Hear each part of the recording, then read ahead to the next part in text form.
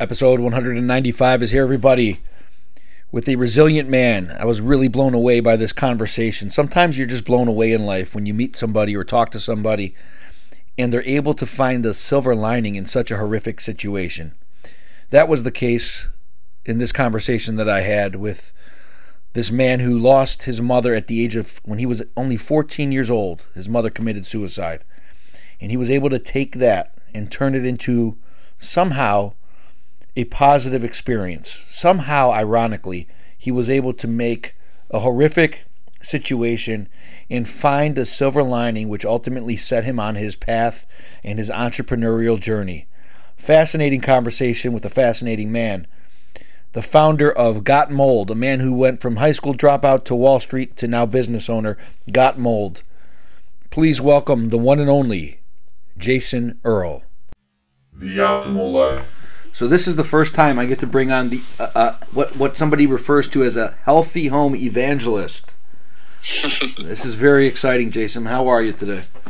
Excellent. Thanks for having me, Nate. So I'm curious, back to your childhood, back to your teenage years. You went through quite a bit of adversity. And let's start there. You were 16 years old when your mother committed suicide. Is that correct? I just turned 14. You were 14. Yeah, I just turned 14. I was in ninth grade, and yeah, that was probably the most transformative experience of my life. And without, I mean, we've obviously here to chat about a lot of different things, but as a foundational aspect, I would actually argue that my mother's suicide was perhaps the best thing that ever happened to me. And whenever I say that, people kind of look at me askance because they don't quite understand what that means. I love my mother. I would do anything to have her back, even just for a hug. But the trajectory that put me on, I would argue that on a larger basis, and I would, maybe even on a spiritual basis, I would argue that she gave me the gift of her suicide. Because it opened up my mind to looking at how our perspective in life dictates the quality of our life. She had lost perspective. She was overworked and underpaid, and also took her divorce with my father to heart very deeply. Also, the previous divorce, and considers herself a failure. But she lost touch with the magic of the universe, and I had, as a teenager, right around that time, I had also lost touch with the magic of the universe. And I was not suicidal, but I would say I was. I entertained, I ideated, and I listened to all the wrong music and all that kind of stuff. I was a very unhappy teenager, and when she died, it somehow I was already in therapy because of all the family drama that we had. And so I had some tools and I had some perspective, and quite frankly, I was also experimenting with a lot of psychedelics.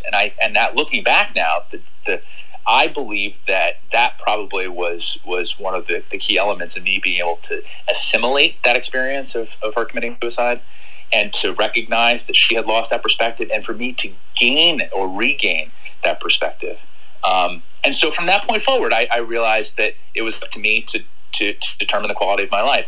And shortly thereafter, I got Lyme disease, or at least I was diagnosed with Lyme disease, and then treated very aggressively with antibiotics, which knocked me out. I mean, it was 3 days on, 3 days off of antibiotics, and so I was sick and vomiting for 3 days, and then sleeping for 3 days. I missed a ton of school, and the combination of those two things caused the school to flag me and basically tell me that I was going to have to repeat my junior year or leave. And it was only they pulled me in the office one day in January. We'd only been in school for a couple of months, and they told me to leave, or that I was going to have to repeat the year. So I immediately pulled the trigger, and I dropped out of high school. I actually called my father from a payphone and said, "Hey, listen, they're trying to get me to stick around here for another year. Nobody wants me here. I don't want to be here. I'm going to sign out." And my father said, because I knew this call would come one day, and I said, "Well," he goes, "What's your plan?" And I said, "Well, I'm going to drop out, go to the gas station where I work part-time and get full-time hours and save money and get my GED and start college a year early. And, there's no better revenge than massive success." And I had no idea what that meant at the time, but I heard it, I repeated it. And so I my father's a little bit of an anarchist, and he drove right down and signed me out of school. And as I was walking out the door, I was walking with him towards the car, and he goes, "Where are you going?" I said, "I'm going home with you." And he goes, "Like hell you are. You're going to work. You're a man now." So I walked down to the gas station from school and told the owner of the gas station that I just dropped out and I needed some more hours. And she goes, "Great, I got another loser." And I said, "No, well, let me explain what's going on here." So I told her, and she goes, "Well, in that case," she fired the guy on the pump that minute and handed me his cash and said, "You'll finish this shift and you'll be here tomorrow morning because you're on the calendar." And I worked my ass off. I loved it. I was getting more money in tips than I was in my hourly wage. And that was where I met the guy who recruited me to come work on Wall Street. Let me ask you, going back, though, to the 14 years old, because it sounds like you were able to handle this devastating loss in a pretty beneficial way, or the outlook that you had, because you were still in school. I mean, as a 14-year-old kid, I'm trying to get into the psyche. What was the feeling like when your mother was no longer here? What were those first days, weeks, and months like for you? That's a really good question.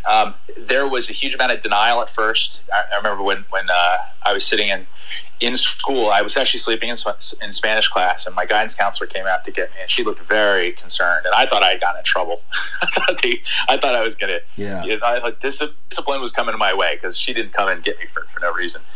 And so I walked into the principal's office, and there's my father and my therapist, who is my rock, most wonderful man I've ever known, and they're both sitting there, and they have this awful look on their face too, and I'm like, boy, I am in trouble. Yeah, you're going, what the hell did I do? It was way up. Yeah. I was like, oh boy, what did they find? Let me ask you real quick, Jason, before you get to the story here. Sure. Was there anything in your mind? Did you see the mental health issues that your mom? Was your mind able to go like, this may be something really bad about my mom, or did you not even go there? I didn't even go there because my mom had attempted previously twice, and once when I was 10, and we celebrated my 10th birthday at Carrier Clinic, which is the psych ward where she was. So it was. Wow. We got my birthday cake came out of one of those vending machines. It was one of those. And previously she had also attempted, but didn't end up going to the hospital because my father just let her stay upstairs and recover. That's a longer conversation.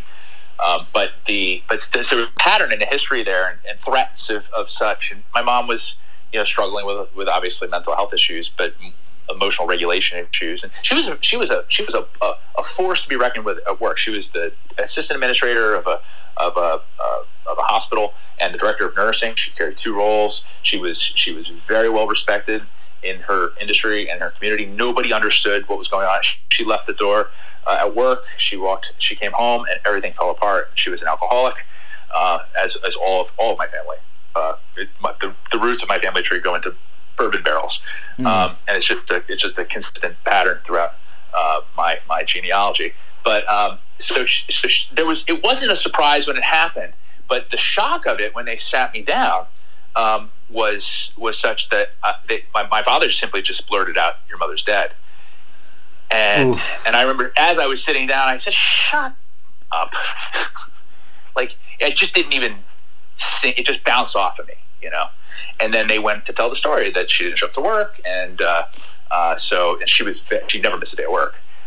So work got the priority. Everyone else in our family, everyone else got the priority with my mom. She was very concerned about taking care of others. When she came home, the people around her were secondary, including herself. It was the last. She was generous to a fault. And so the bottom line is that she ended up. She and I got into a huge fight the day before, actually. And so the saddest part about this, or at least from the outside when I tell the story, is that my mom was trying to get me to move back in with her. She kicked me out because I was deserving to be kicked out. But I got kicked out a lot. I was kicked out from my dad's house and back to my mom's house and so I was a little bit of a bouncing ball at the time. And I had a little brother from my father's most recent marriage. And so I wanted to get to know that baby. And so when she kicked me out and I moved in and I had this beautiful baby, to get to know him. And so she tried to get me to come back because we had a lot of animals. We had horses and goats and all sorts of stuff at the house I grew up in. And she was doing this all by herself. And so she was pleading with me the day before to come and help her move back in. And I said, Mom, I just can't. I can't keep getting kicked out. I can't go through this. I can't keep getting, I'm just, it's just not, I can't live like this. And she basically said, fuck you, I hate you, I never want to see you again. I'm not sure if I'm allowed to. You could say whatever you want here, absolutely. And then she went home and drank a bottle of booze and swallowed a bunch of pills. And so, at first, of course, you go, I was the last person to see her. The last thing she said, I was the straw that broke the camel's back. But for some reason, instantly, within 2 weeks, I had an understanding, and it wasn't necessarily that I just had an understanding that she needed to cut ties with me because I was the only thing holding her back. And so she was looking for something. She was looking for a fight. And there was nothing that I was going to do to prevent that. If it wasn't that day, it would have been another day. If it wasn't that circumstance, it would have been another. And so thank the heavens that I had the insight to recognize that, because that's her life. And I still feel the same way I do that I did 2 weeks after she died, which is an immense amount of gratitude and an immense amount of love. This is a woman who's obviously in a tremendous amount of pain. But since that event, I have a galvanized sense of optimism, which is hard to explain. But when I talk to other people who have lost family members to suicide, who've looked at this sort of from a zoom out as much as you can and look at the big picture, most of the people that I know that have been able to work through this stuff have a similar view. That's fascinating. That you were able to have that view at such an early stage, to be able to put that into perspective and say, had it not been this event 2 weeks prior or the night prior from 2 weeks ago, it would have been a different event. And for you to have that insight, maybe you had help with therapists and people surrounding you and giving you insight, which I imagine you did. But to be able to accept that and feel that, most kids would say, oh my God, I just caused my mom to do such a bad thing. This is my fault. My life's ruined. This is my fault. I am so grateful that by whatever grace, whatever resources, whatever, that was, it was a very natural process that happened. I spent a lot of time by myself in those 2 weeks, and it just settled in. And I have a better relationship with her now than I ever have. Now, when you say you have gratitude, talk a little bit about that, because that, when somebody says, here's that at face value, they go, what the hell is he talking about? So you said you have gratitude for her suicide and for the situation. Dig into that for us. Yeah, more so. Like I said before, I would argue that she gave me the gift of her suicide. My life now is such that, and it has been for a long time, that I wouldn't change any of it. In fact, I think that was probably something that I arrived at pretty young. I wouldn't say within 2 weeks I felt that way, but for sure, the decision, the things that came after. She wouldn't have let me drop out of school for sure. She was very focused on education, and so there were all these limitations, all these fears with her in life that were an incredible burden to her and to everyone around her, and being free to be myself, to express myself and to explore my own potential and to explore my own strengths and weaknesses and all that stuff unencumbered, has allowed me to become the person that I've always wanted to be. I would say that she being, if a mother's love is pure, right? The agape love, right? If that's true, then that's what she wants in her highest and best self. Her highest and best self wants me to be that way, right? So my feeling is that she gave me, she opened the doors for me to be more of who I was destined to be. So you're saying, Jason, that while her intentions were pure and she wanted what was best for you in her mind, had she not committed this terrible act, your life's path would most likely have been very different. It would have been very different. My not to say there's anything wrong with blue collar work or anything like that, because I a lot of my friends and family are in the trades. But my aspiration at that point, after dropping out of high school, was probably to become an auto mechanic, and that would have been great. I would have loved it. I loved working with my hands. But I've been able to go through this amazing experience where I went to work on Wall Street as a young kid, and then I had a great career on my own firm for a while, and then I started this business where we help people. We've got mold. We help people navigate mold problems in their homes so they can restore their property and health and peace of mind. And so all of this stuff stems from. I would even argue that I've made a point of mining my history for future gold, if you will.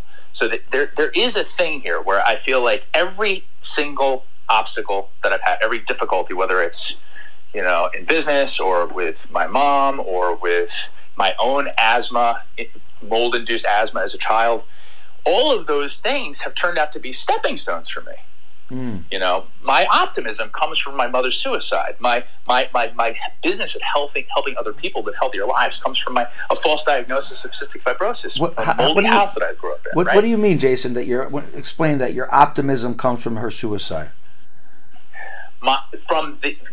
Sometimes you need to get shocked to wake up. Sometimes you need to get jarred. We all live on autopilot. I have a 2-year-old little boy and a 4-month-old, and I watch the purity of their emotions, and they have yet to be indoctrinated into the way they should think, feel, or act. They're just them.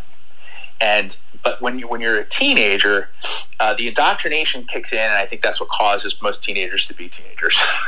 Mm-hmm. And there's a disempowerment. There's a whole sense of, gosh, this is going to be. I'm not being treated with respect, but they expect so much from me. There's all these difficulties in teenage years, and there's just a daunting future. And I was a terrible student in the sense that I didn't want to do homework, and I didn't show up to school most of the time, and I was getting in trouble all the time.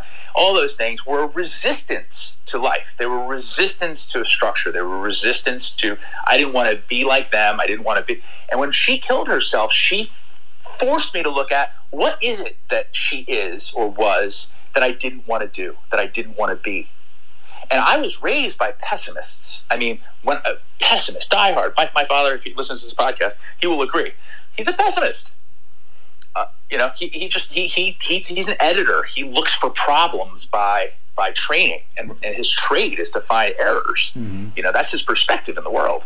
Right. Even his eyeglass prescription forces him to look at things differently. Right. So my mom had a similar pessimism. He was very fear oriented, and so that sort of cataclysmic event forced me to stop and back up a little bit and give me the space to see it and to see them with love and compassion. How could you not have compassion for a woman who felt that this was too hard to handle? And that love and compassion, I was able to get some space and say, boy, if I did a Ben Franklin sort of, pro and con, you do the comparison, you list your parents, the pros and cons or strengths and weaknesses, and, gosh, all those weaknesses that they had, I examined that and said, I can't be like that. I can't be like that. I can't live. If I live like that, if I duplicate their reaction to the world, the way that they move through the world, I'm going to end up like them. Wow. And so it was a wake up call of epic proportions that I can't express enough gratitude for that. You articulate it very well, I have to tell you. So you end up back to where you were. You're at the gas station, and then your life starts taking a rapid change quickly, and you get into the business world. Take us through it. How did you go from gas station to Wall Street? Quickly, very quickly. So I was pumping gas. I was having a great time, washing windows, checking tire pressures, and fixing, plugging tires and stuff like that.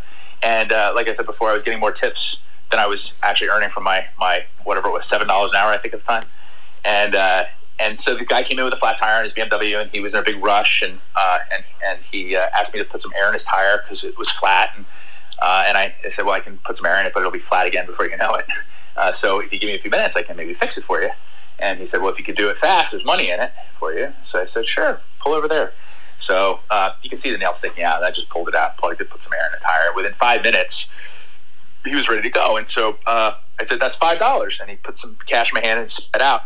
And when I looked at my hand, it was a $50 bill, which I thought was a mistake. So I thought he was going to come back for it. So I kept it. I put it in that little pocket in your jeans, and because I wasn't going to mix it with anything else. I just wanted to make sure that if he came back, I could give it to him. And sure enough, he did not come back until 2 weeks later when he came in for gas again, because he was commuting and the train station was right around the corner. And he came in and I went up to him and I said, hey man, I don't know if you remember me. He's like, Jason, right? And I was like, well, how does he remember my name? Which of course is like the first rule in how to win friends and influence people, right? So he remembered the kid who fixed his tires' first name. I didn't remember his name, and he gave me a $50 bill. So I said, I don't know if you realized that you gave me it was a $5 job, and you gave me a $50. And he said, I didn't have 100. Look at that. And I was like, wow. I mean, my small-minded thinking was so obvious back then. You're going. This guy's teaching me lessons left and right here in 2 seconds. Yeah. And he said, I said, I feel like I owe you a favor or something. He's like, kid, you don't get it. I would have missed the meeting. It was a very good investment. If anything, I owe you a favor. And I said, well, what do you do for a living? And he said, I work on Wall Street. And I said, how about getting me a job? And he said, well, you only get what you ask for. So write down my number and call me at 9 a.m. tomorrow, or don't ever bother calling me at all. Did you know when he said I work on Wall Street at the age of 17? Did you understand what that meant? No idea. I just said, give me a job. You just like the fact that he was able to hand you a 50 and not blink, and he was driving a BMW. So you want to do what he's doing. And honestly, he was overweight, and he had bad breath, and he had a beautiful wife. And I thought, man, he's doing something right. And his name is Randy Ashenfarb. He's one of my best friends, and he's like a brother to me now, of course. But back then, he was just a rough and tumble Wall Street guy, and he was just take no prisoners. And so I grabbed a pen and I went to go write down his number, but I didn't have a piece of paper, so I started writing it on my hand. And he started laughing, and he rolls up his sleeve, and he had stock quotes written all over his forearm. He goes, "You're gonna fit right in here." So he sped off, and I went home and told my dad that I just met a guy who offered me a job on Wall Street. And he's like, "What?" He's like, "So what's the deal?" And I told him. He goes, "Well, if you don't call him, I'm going to call him for you." He's like, "You have to do that." And my father, that most parents would have said, "Watch out, that sounds sketchy. What's he going to do with a kid from high school dropout and all this stuff?" My father didn't do that. He said, "That's something you have to pursue." So I called him at 8:59 because I was worried about that 9 a.m. thing, and he answered and goes, "You called?" And I said, "Of course I did." And he goes, "No, kid, most people don't." He goes, "What are you doing today?" I said, "I'm going to work." He said, "Where?" And I said, "The gas station." He said, "Wrong answer." Wow. I said, "Can we do that again?" He said, "Sure." "What are you doing today?" I said, "Going to work." He said, "Where?" And I said, "What's your address?" There you go. Nice. And he goes, "Hold on a second. What's our address here?" He's a funny guy. 88 Pine Street, kid, 10th floor. See you soon. Click. No shit. Wow. And I was like, what am I going to do? I borrowed my dad's penny loafers. I put on my finest pair of jeans for my Wall Street interview. I had no clothes to wear, Right. And I put on a button-down shirt with a sweater over top. I was all frumpy, and I flip-flopped my way up to Wall Street. I took a train. There was a train station down the street, and took a train into New York by myself, and found my way to his office, and went upstairs, and it was maniacal. It was a very famous, at the time, I didn't know it at the time, but it was a penny stock firm. It was the same crew of guys that are described in the movies Boiler Room and Wolf of Wall Street. Same guys. I was just watching Wolf last night, ironically again. That's interesting. Jordan Belfort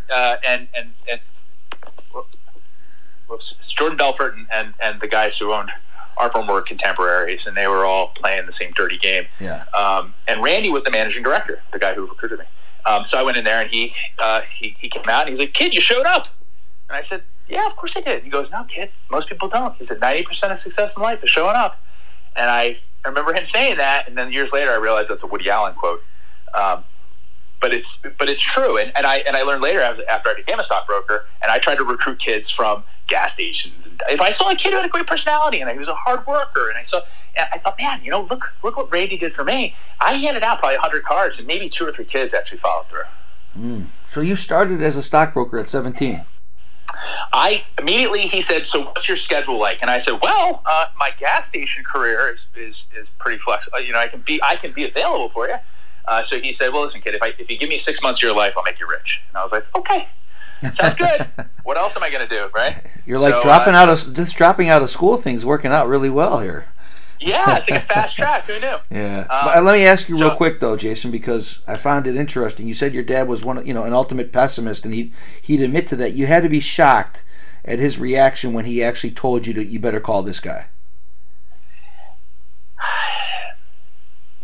Yeah, I mean, he shocks me sometimes with where his pessimism and optimism manifest, or how they manifest. I think he was always optimistic about my future, but maybe not about his. Got it. Okay. I think that sometimes there was a lot of hope with my parents that I would be something. Right. Every parent has that, right? But my mom would always say, one day you're going to get rich and you can build a house in the back for me and all that stuff. Well, it's interesting. I think a lot of times too, when a person that's so pessimistic and typically goes against the grain and tries to play the other side, or at least show you the other view, all of a sudden is the biggest cheerleader for something and saying, you better get on this and do it, and proactive. It resonates. It carries a lot more weight. Like, wait a second, what does he know that I don't? You almost think that he's able to see it. Yeah, it reminds me a little bit of Willy Wonka or the Charlie and the Chocolate Factory. Remember in the beginning where Charlie finds the ticket, but his grandparents are all sleeping in one bed. Remember that? Right. They're just like completely losers. Right. But they see him and they're like so excited because he might make it out of this place. Right. Exactly. And a similar kind of a feeling when I think about that. It's a good analogy. Yeah, it's interesting. So you end up doing the stockbroking thing, and did he hold his word true, Randy? Did he make you rich in 6 months?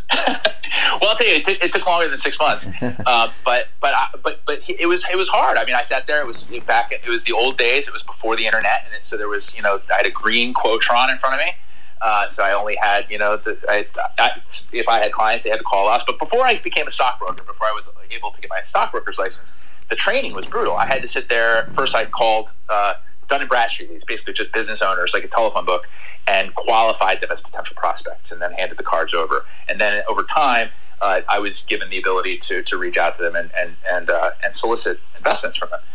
And at the time, there was the enforcement about regulations about like how to do that were zero, and so there's lots of abuse.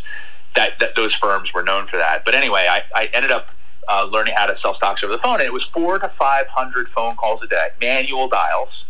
And if you get 40 guys to pick up, you might get 10 guys to listen to your pitch. And if one said yes and said, "Hey kid, I'll buy 100 shares or I'll buy 1,000 shares," that was the path to make $1 million a year. Just one yes per day out of 400 to 500 dials.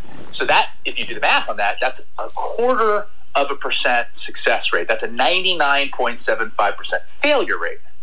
And that's the key. The path to success was through 0.25% chance of success.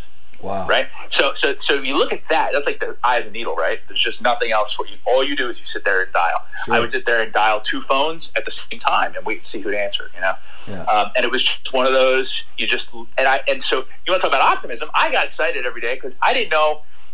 I had a quote on my desk that said, "You never know if the next guy you call changes your life," right? So you just dial. You just dial and dial. And sure enough, the guy who says, "Yeah, kid, I'll give you a chance." You do that 365 days a year, and believe it or not, many of us worked on Sundays, 7 days a week, 5 a.m., 6 a.m. until 10 o'clock at night. That's how you get 500 phone calls in. And sure enough, it started adding up. But I was at that firm for about a year and a half, and I saw behind the curtain and saw that they were doing bad stuff. And I wasn't, I didn't have kids in college or a big mortgage, so I was able to leave. It went out in flames of glory that are well documented in all the financial publications. They took down the clearing agent who was their bank, and a bunch of other firms went out of business. It was a debacle, but I was able to break free of that and went to go work at a very reputable firm for 7 years after that, who's no longer in business. And then I got recruited actually out of a parking lot. I do well in garages, apparently. I got recruited out of a parking garage while I was getting my car by by Mario Gabelli, who's the founder of Gabelli Funds. He's a self-made billionaire. And he and I started chatting about stocks. He'd been on CNBC. I'd seen him that day. And I went over to him and I said, hey, I saw you talking on CNBC about Barrick Gold. Oh, I have some questions for you. And he's like, sure, let's talk. So we started talking, and he recruited me to come work for him. So somehow or another, the garages and the garages served me well. Yeah. Yeah, that's fascinating. So what forced you, or got you to pivot from this lucrative, it sounds like a lucrative career on Wall Street, to ultimately getting into this environmental got mold? Mold has become a very important thing, and that's become your mission. So how did that all unfold? Well, so my mom had me volunteer at the hospital where she worked during the summers, because I think mostly she was concerned I was going to burn the house down. So she would have me volunteer, although quietly she paid me, I think, $5 a day, so I could have, I could get stuff out of the vending machines and stuff. So it was kind of a little bit of a subsidized volunteer program. But it was great, because the hospital was a rehab facility, and this physical and occupational rehab, brain trauma, that kind of rehab. And still a lot of people there that were recovering from very difficult situations, a lot of amputees. And volunteering there was, I did it in dietary, I did it in shipping or overseeing, so I brought stuff up to the wards, candy striping, lots of different stuff. And I got a sense of service from that really stuck with me. The idea that I went to work all day, and I remember going home and thinking, my feet are so fucking tired, but I feel so full. My heart feels so full. And I remember thinking about the people and how joyful they were, and they were sitting there with no legs or no arms, and how grateful they were. And that was just something that really sat with me. And stuck with me. And so when I was on Wall Street and I was making a lot of money, when I decided to start my own firm, I was 22 or something like that, and I decided I was going to take 5% of proceeds, 5% of my net revenues, and donate that to charities. But I did a bunch of research to see what kind of charities I could actually see. I could watch. I see a dollar go in and see this result. Like an investment. Right. As opposed to sort of blind philanthropy, this idea of just sending money to these giant foundations, these large employers, basically. And so I identified a couple that were really compelling: Habitats for Humanity and Operation Smile, both of which you invest a certain amount, and you can see a house built, or you can see a child's face transformed. And I became involved with Operation Smile very actively and started doing speaking at youth volunteer conventions, Princeton University in Malibu, and then also doing some international missions.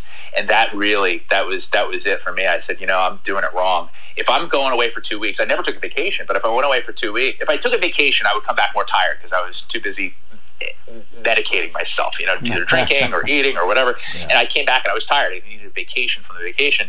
And I also wasn't able to really take a vacation on Wall Street, because if you leave your desk for more than 3 days, someone else will be sitting at it, But when I went away for volunteer missions, I would sometimes be away for up to 2 weeks, but my desk was somehow protected, because I think it was pretty hard to fire someone when they're doing volunteer charity missions. And so, but I come back so invigorated and so fulfilled. And so when the dot-com bubble burst, the firm I owned the branch office of went out of business, and I realized that the market was going to be broken for a while, because it was right around September 11th, and it was a whole big thing. So between the dot-com bubble bursting and September 11th, I decided to leave, and it was really because I just decided one day I wasn't having fun. I had fun for 9 years, and one day I woke up and I said, I don't want to do this. Like I don't want to call people. I don't believe in the asset class. I had a lot of doubt, and so I I walked into the office and I said, I'm out of here, Scott. And he said, what do you mean? I'll see you in a little bit. I was like, no, I'm really out of here. And so I quit. I just literally walked out one day. I made the decision in the morning when I woke up. Hadn't really thought about it before. And I quit that afternoon. Now, when you walked out to quit, did you already have this mold idea in mind, or not yet? Zero. So I quit without any idea about what I was going to do or where I was going to go. So I sold everything. I sold a bunch of stuff. I cleared out my apartment. I decided I was going to go on walkabout. And this was, and I quit August of 2001, right before September 11th. And I was going to do an around the world ticket, and I was just going to take my CDs. That shows you when this was, right? So I had CDs and my journal, camera. I turned my phone off. I put an autoresponder on the email, and I was going to do an around the world ticket. And then September 11th happened. So instead, and a bunch of my friends died in the buildings because I used to commute through that building every day. That's terrible. And so that was very close to home. My CFO, actually from my firm, he left when my firm went out of business, and he went to work at Cantor Fitzgerald. He was always the first one in, and he went down. He had a baby. He had a 6-month-old. It was just terrible. Most of the people I know that died on September 11th had little kids. I got to tell you, Jason, I was watching videos on September 11th last month, and I was in college when the towers went down that day, and it's amazing. 20 years later, sitting there watching it now with my perspective and having kids and just being more mature and older, of course, and life experience, watching those videos of those and listening to the interviews, I couldn't stop my tears from falling down just watching something that happened 20 years ago. I had never cried about it prior, but here I am 20 years later watching these videos and just bawling like a little kid. I can't imagine what that must have been like for you. You know, it's funny. I didn't cry about it for a long time either because it was so shocking. There was a sense of disbelief. I went back to visit the site after I'd been traveling, and I couldn't even believe it because it was still not real until I actually went there. Right. But it was, and then I moved. Ultimately, skipping over, just in the last 5 years. Well, 5 years ago, I moved back into the city with Sarah, and we had our babies. But and I was only 3 blocks away from the World Trade Center. So this has been a central story of my life. You know, the whole thing. In fact, I started on Wall Street a month after the first bombing. Check this out. And I quit a month before September 11th. So that's like bookends for me.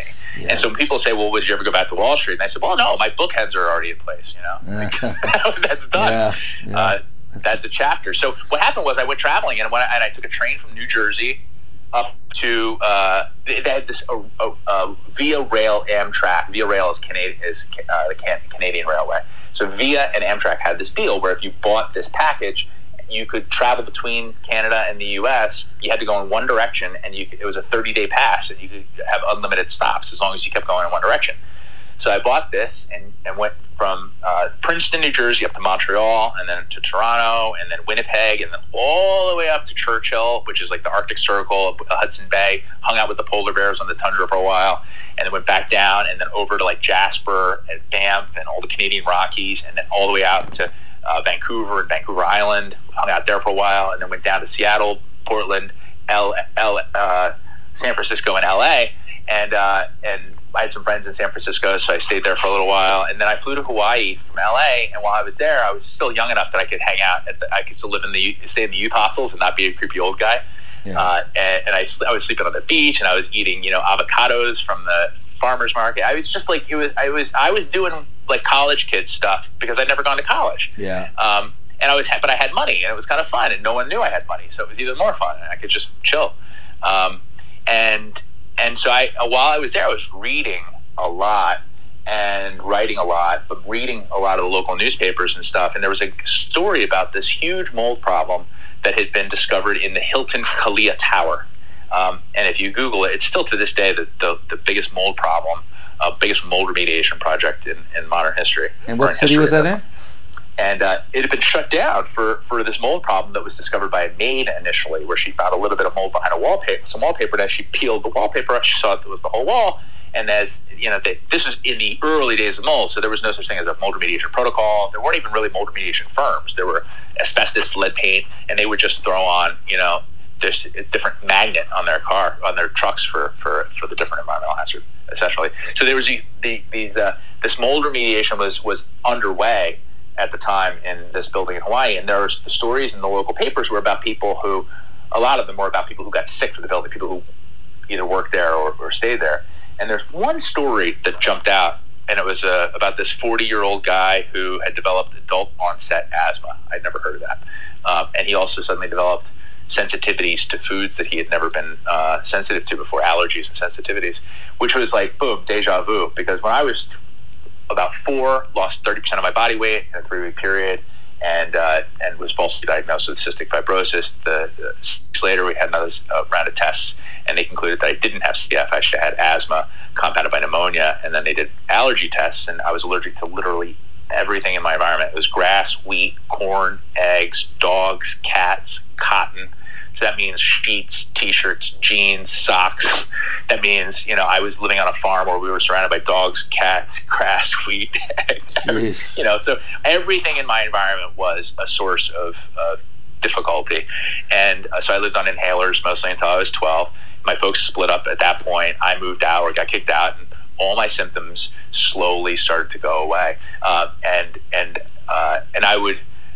I can remember now going back into the house occasionally and noticing some heaviness, noticing the odor and stuff like that, but never connected the house to the illness until I'm sitting here in Hawaii reading the story, and I thought, geez, I wonder if that Old Trenton Road made me sick. So I called my dad from a payphone, which probably isn't there anymore, and said, hey, do you think we had a mold problem at Old Trenton Road? And his exact words were, Jason, we had fucking mushrooms in the basement. Of course we had mold. Why do you ask? Wow. And I said, well, because I just read this article, and I think that's what made me sick. And he's like, well, it certainly didn't help. And he said, and it also didn't help that we had, the cats and dogs used the basement as a litter pan, and we smoked, and, it was just a disaster of an environment, an indoor air quality disaster. I mean, and so that immediately in that moment, I said, this is what I want to do. I'm fascinated by not mold per se, but how buildings impact people's health. This is something people take for granted. Buildings are building. If we think about these things as boxes we live and store our stuff in, or live, work, and store our stuff in, but really they're an extension. Our homes and our workplaces are an extension of our immune system. It's an exoskeleton, an exoskin filters out environmental pollutants, or allows them in, or creates an environment conducive to the growth of things that can harm you. And if you don't maintain your building the way you don't maintain your body, you will suffer. It will impact your immune system. So in many ways, we are the building's immune system. And if we fail to do our work with that, it's a symbiotic relationship. And somehow that idea, I can articulate now clearly, but I had that notion at the time, that there's a relationship here that needs to be explored. And thinking about mold and moisture and this as a ubiquitous fact of nature, and I began Googling it and seeing that there was nobody talking about this stuff. And I thought, man, this is going to be interesting. So I came back to New Jersey armed with curiosity and took a job working for a mold remediation company. Turns out a bunch of those are ex-stockbrokers. So I thought, these guys are thugs. They're just chasing dollars. And sure enough, they were abusing the consumer. They were using a lot of chemicals, and they were just overcharging. And I thought to create a company that would serve as an advocate for them, in the sense that we would be doing inspections, we would be the first call, and we would protect them from the contractors. Do the inspections, do the testing, be completely agnostic, be completely beyond any conflicts of interest, and we would help them navigate the problem. And we would create a report that would be the guidance document. This wasn't happening at the time. There was no such thing as a company doing this. And it worked. I went around to doctors and told them what we were doing, and I asked them if they had patients that they were unable to help, that they were not seeing any improvement. And so I got these referrals that were like these crazy cases. And sure enough, we went into the house and found environmental issues, mold issues, got them corrected, and these people got better. And the doctors gave us more referrals. And around that time, I heard about a guy training dogs to sniff out hidden mold in buildings, and I thought, that's just crazy enough to be brilliant. And I went down to Florida and met who would be my partner for 14 years, Oreo, mold-sniffing dog, believe it or not. She was a Labrador Retriever, put through 1,000 hours of training, and she and I did thousands of inspections together. We were on Good Morning America and Extreme Makeover Home Edition, and thousands of newspapers, magazines, a couple of books, and working dogs, a couple college biology textbooks, and we never did any PR. People love the idea of a rescued dog helping fix sick homes where little kids live, and so that became 1-800-GOT-MOLD, and then that business, which is still we serve primarily the Northeast region, that business has morphed into, for the benefit of scale, into or from that business we learned that the consumer has a hard time affording a mold inspection. The average inspection is around $1,500, and that's cost prohibitive for most people, most renters for sure. And so we began looking at ways that we could help make mold testing or air quality testing affordable for everyone. And so from that, we've created a do-it-yourself test kit called the Got Mold Test Kit. You can go to gotmold.com, GOTMOLD.com, And that test kit is a game changer for the consumer, because you don't have to worry about hiring anybody. You don't have to worry about conflicts of interest. You don't have to worry about the scientific validity. We have an exclusive deal with the number one lab in the country, so the results are top shelf. They're actually a full professional accredited lab analysis. But you can test your house for $100. You can test one room for $149, lab fees and shipping included. And so the idea behind that is that most people don't take care of their mold problem because they're disempowered. It's either cost prohibitive or they're concerned about what they might find. And so what we want to do is give people a safe way to figure out if their concerns are valid, give them a path with the resources and knowledge that we're giving them through our learning center at gotmold.com. The idea here is to teach a man to fish. Our mission is to empower people with the tools and knowledge they need to make better decisions about the air they breathe. And so rather than doing it for them, which is what we've always done, we've always made rich people healthy. Our job now is to give people leverage and tools so that they can protect themselves. Maybe they can break a lease if they've got a bad landlord using our kit. Or maybe they can get the attention they need if their moldy classroom is causing the problem. So we had some teachers use our kit in a beta test for their moldy classrooms. So we look at it as a lever for change and a way to scale out the impact that we were able to do on a small regional basis through our inspection company. That's phenomenal. What a story. You've also been featured, in addition to Extreme Makeover and Good Morning America, you've been featured in Entrepreneur, Dr. Oz Show, and Wire, just to name a few. Got Mold Test Kit, Real Science, Real Simple. It's amazing because so many times people don't want to even acknowledge things that they can't see, touch, or feel, right? And that's probably the biggest thing, is that we have a mold problem maybe, but we can't see it. It's not really impacting us. But it really, as you're pointing out, it's impacting you in so many different ways potentially that you don't even know. So with the Got Mold Test Kit, Jason, how does it work? How does it work? Do they get they open it up, they put it down? Explain how it works, and then what they do once they find what their levels are. Sure. If you want to have your house tested for mold, you would typically hire a professional who would come in. Well, let me say this: there's an entire spectrum of mold products, including mold products, ranging from gimmicks, like these $10 Petri dish test kits that you can buy at the Home Depot checkout. They're like these impulse purchases.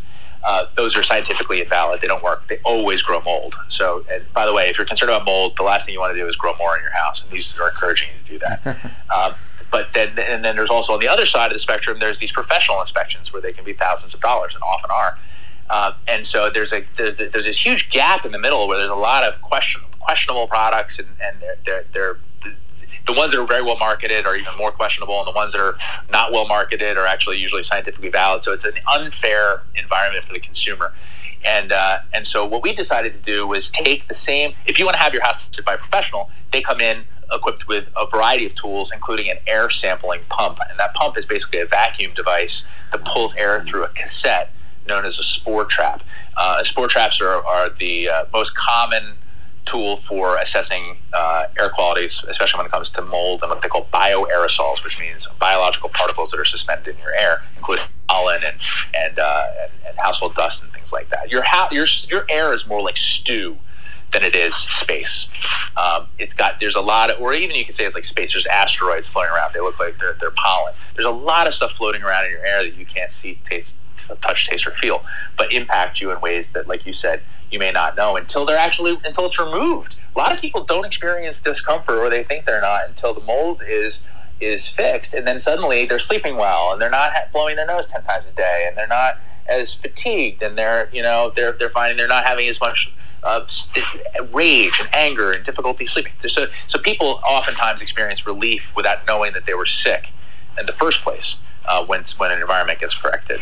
But the bottom line, when it comes to how our kit works, we took the same devices that the professional uses, that cassette, that spore trap, and we took that pump and we reverse engineered. We figured out how we can make one that's affordable, battery powered, pulls the same airflow rate, and so that interfaces with the same cassettes that professionals use all over the world.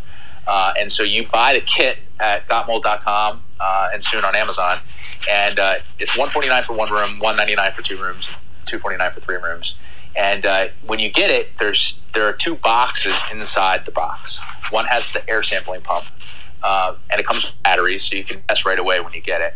and then the other box has the cassettes in them, and that box that the cassettes come in is also a prepaid return mailer. So there's very little waste in the packaging. You pump out, you put the batteries in, you take the cassette, you do an outside air sample, 5 minutes. So you bring it outside about 5 feet away from your most used entrance to grab an outside reference sample, and then you sample in the areas of concern in your home. So generally people have a pretty clear idea. Most people know if they have a mold problem where it is, because the odor is that giveaway, or they have an intuitive sense. I've had pregnant women get down on the floor and point with their and point to a spot on the wall, and then later we bring the dogs through, and the dog would alert exactly where the woman had pointed. So people have a pretty good sense of where there's a problem in their home, and so we recommend that they sample in complaint areas and also areas of concern, like children's rooms and nurseries and playrooms and things like that. And then you put the cassettes back in the prepaid mix return mailer. They go to our lab partner, and then they're analyzed within 2 business days. The results are distributed through our app, so you get a really nice report with a clear interpretation of the lab results with a green, yellow, orange, or red indicator determined by what we find, and then you get the actual lab data, and then behind that you get a list of recommendations that are driven by your specific issue, or at least an opportunity to address each one. Whether you're looking for a remediation contractor, we have a link to the association where they're certified, an inspector, a different association. We offer a 45-page ebook filled with inspection checklists and frequently asked questions about the subject, as well as some online tools for self-assessment that are also free. So really, this is built to enable people to do this comfortably. No one's looking over their shoulder. They don't have to worry about getting permission to buy this because it's a relatively affordable product, right? So the idea here is to take most people who are sitting there thinking, what if, and then to either validate their concerns or give them peace of mind. Yes, and then on top of that you did address it. Once, let's say somebody does have an issue, they're in a red zone or a high mold situation, there are recommendations and contractors that you guys link to so that they can get this fixed. Yeah, so right now we link them to the trade associations where they're certified, and the reputable trade associations, because there's lots of certifications that aren't worth the paper they're printed on. But the next phase for us is, after we finish building out the learning center, we're doing a bunch of online courses which we'll give away for free. Misinformation is abundant in this industry. I would say 99% of the stuff you read online about mold is inaccurate. Even with the best of intentions, they're just wives' tales and myths that are perpetuated, like bleach. Bleach is not the answer. 98% of bleach is water. 2% of it's sodium hypochlorite, which evaporates quickly when you put bleach on a surface. So what it's done is it's made the surface bleach, so you don't see it, but it leaves behind all this dead fungal material and what? Water. So now you've basically added water to a water problem and left behind all the fungal material, which is the most ideal food source for mold. Mold loves to eat mold more than anything. So you've just really, truly amplified a situation, but you have the false idea that you've done something because it smells clean, according to Americans' idea of clean, and also it's white, which again is America's idea of clean, but it is neither clean nor remediated. And so these kinds of things we have to educate against. And so we're building online courses to we'll give away for free and market those courses. We want people to take them for free so that we can arm them with the knowledge they need to make better decisions. And then the last thing that we're building is an actual referral network, application only. Professionals can apply, like a LinkedIn profile, and then provided that they qualify, we'll give them access to our customer base. But it'll be a complete meritocracy if they get negative reviews, if they're caught with any sort of conflict of interest, or if they violate our code of ethics, they'll be removed from the network. But the idea here is to, and they have to test into the network too. We're not charging them like an advertisement. We're actually only charging them for knowledge verification. Once they prove that they're qualified and they pay us to get on the network, the leads are free. It's between the customer and the contractor. This is absolutely fascinating stuff, and really appreciate it. Guys, check them out online, gotmold.com. You can email them, jason@gotmold.com. And we'll link you up in the show notes. Really appreciate your time today and your insight and being open and raw throughout this entire conversation. And just the word that comes to mind when I sit and talk to you and people like you, but especially you in this example, is just resilience. And everything that you've overcome and gone through in your life, it now makes sense. It's led you to where you are today. It's led you exactly to where you're supposed to be. And I wouldn't change it for the world. Yeah, I mean, I thank you for the kind and supportive words. Yeah, I appreciate your time here, Nate, and I thank you for inviting me to this show.